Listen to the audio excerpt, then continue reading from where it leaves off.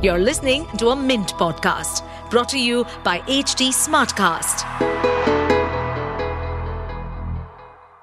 Firstly, what is multidimensional poverty? Poverty's traditional measure, of course, is monetary, which is income or consumption.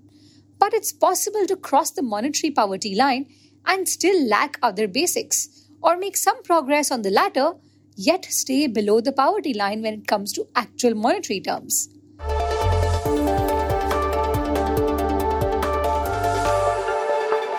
The internet has given us short attention spans.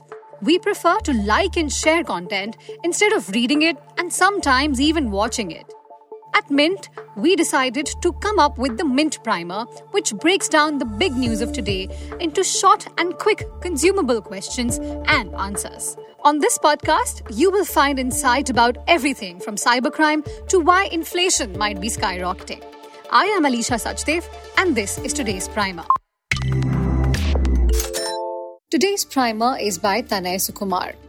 In the Primer today, we discuss the contours of multidimensional poverty in the context of India. Around 135 million Indians exited multidimensional poverty, a measure of deprivation beyond money between the years 2015-16 and 2019-2021. That is as per the Niti Aayog. The basis of calculating this is the National Family Health Survey, also known as the NFHS. Mint explains exactly what this means. Firstly, what is multidimensional poverty? Poverty's traditional measure, of course, is monetary, which is income or consumption. But it's possible to cross the monetary poverty line and still lack other basics, or make some progress on the latter, yet stay below the poverty line when it comes to actual monetary terms. The United Nations Sustainable Development Goals aim to halve the share of people living in poverty in all its dimensions by 2030. Indicators of health, education, and living standards are measured by the Multidimensional Poverty Index, or the MPI. The United Nations Development Programme's annual global MPI came in 2010. The Niti Aayog came up with a slightly tweaked Indian version of it in 2021. So what has the Niti Aayog found recently? A quarter of all Indians, or about 25% Indians, were multidimensionally poor in 2015-16. This fell to 15% in 2019 to 2021. That is what the report shows. The decline was the highest in states like Bihar, in which multidimensional poverty came down from 51.9% to 33.8%, Madhya Pradesh, where it came down from 36.6% to 20.6%, and from 37.7% to 22.9% in Uttar Pradesh. The southern states were already doing well in this regard, so their decline was tiny. Kerala had the lowest share of multidimensionally poor persons, only 0.55%. The number of multidimensionally poor Indians dropped by an estimated 135 million.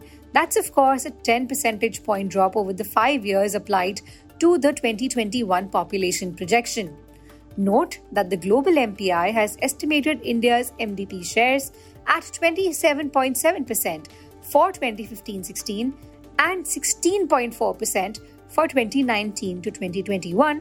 So there is a slight variance in how India has calculated these numbers and how the UN has calculated these numbers.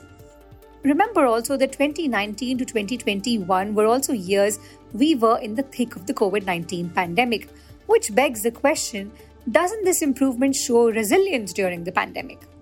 Well, not really. The national MPI as well as the global MPI for India used data from the National Family Health Survey, which last took place between June 2019 and April 2021.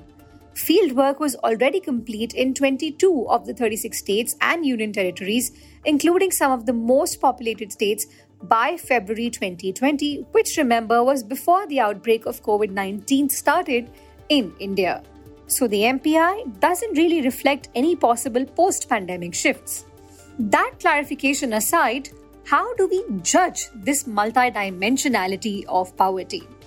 For each household surveyed in the NFHS, The Niti Aayog checks if it meets the threshold of being deprived on 12 criteria, 10 of which are drawn from the global MPI.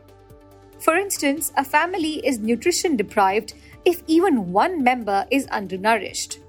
Each criterion is weighed differently in calculating a family's deprivation score. So being undernourished counts for 3.5 times lacking electricity.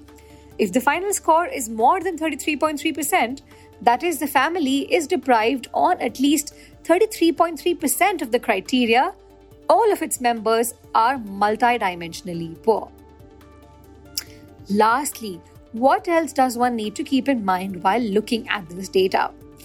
Remember, no index of poverty is perfect. The selection, definition, and weighing can be debated.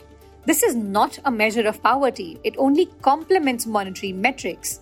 Academics K.D. Maiti and Santosh Mehrotra have argued that the MPI puts input, process, and outcome indicators in the same bucket. For example, electricity can be seen as an input towards prosperity, schooling as a process, and dropping out of school or low body mass index as an outcome. Yet, the index can be an important policy tool since it also provides estimates right down to the district level. And that was a quick glimpse at today's front page. See you again tomorrow. To stay updated on this podcast, follow us at HT Smartcast on all the major social media platforms. To listen to more such podcasts, log on to www.htsmartcast.com.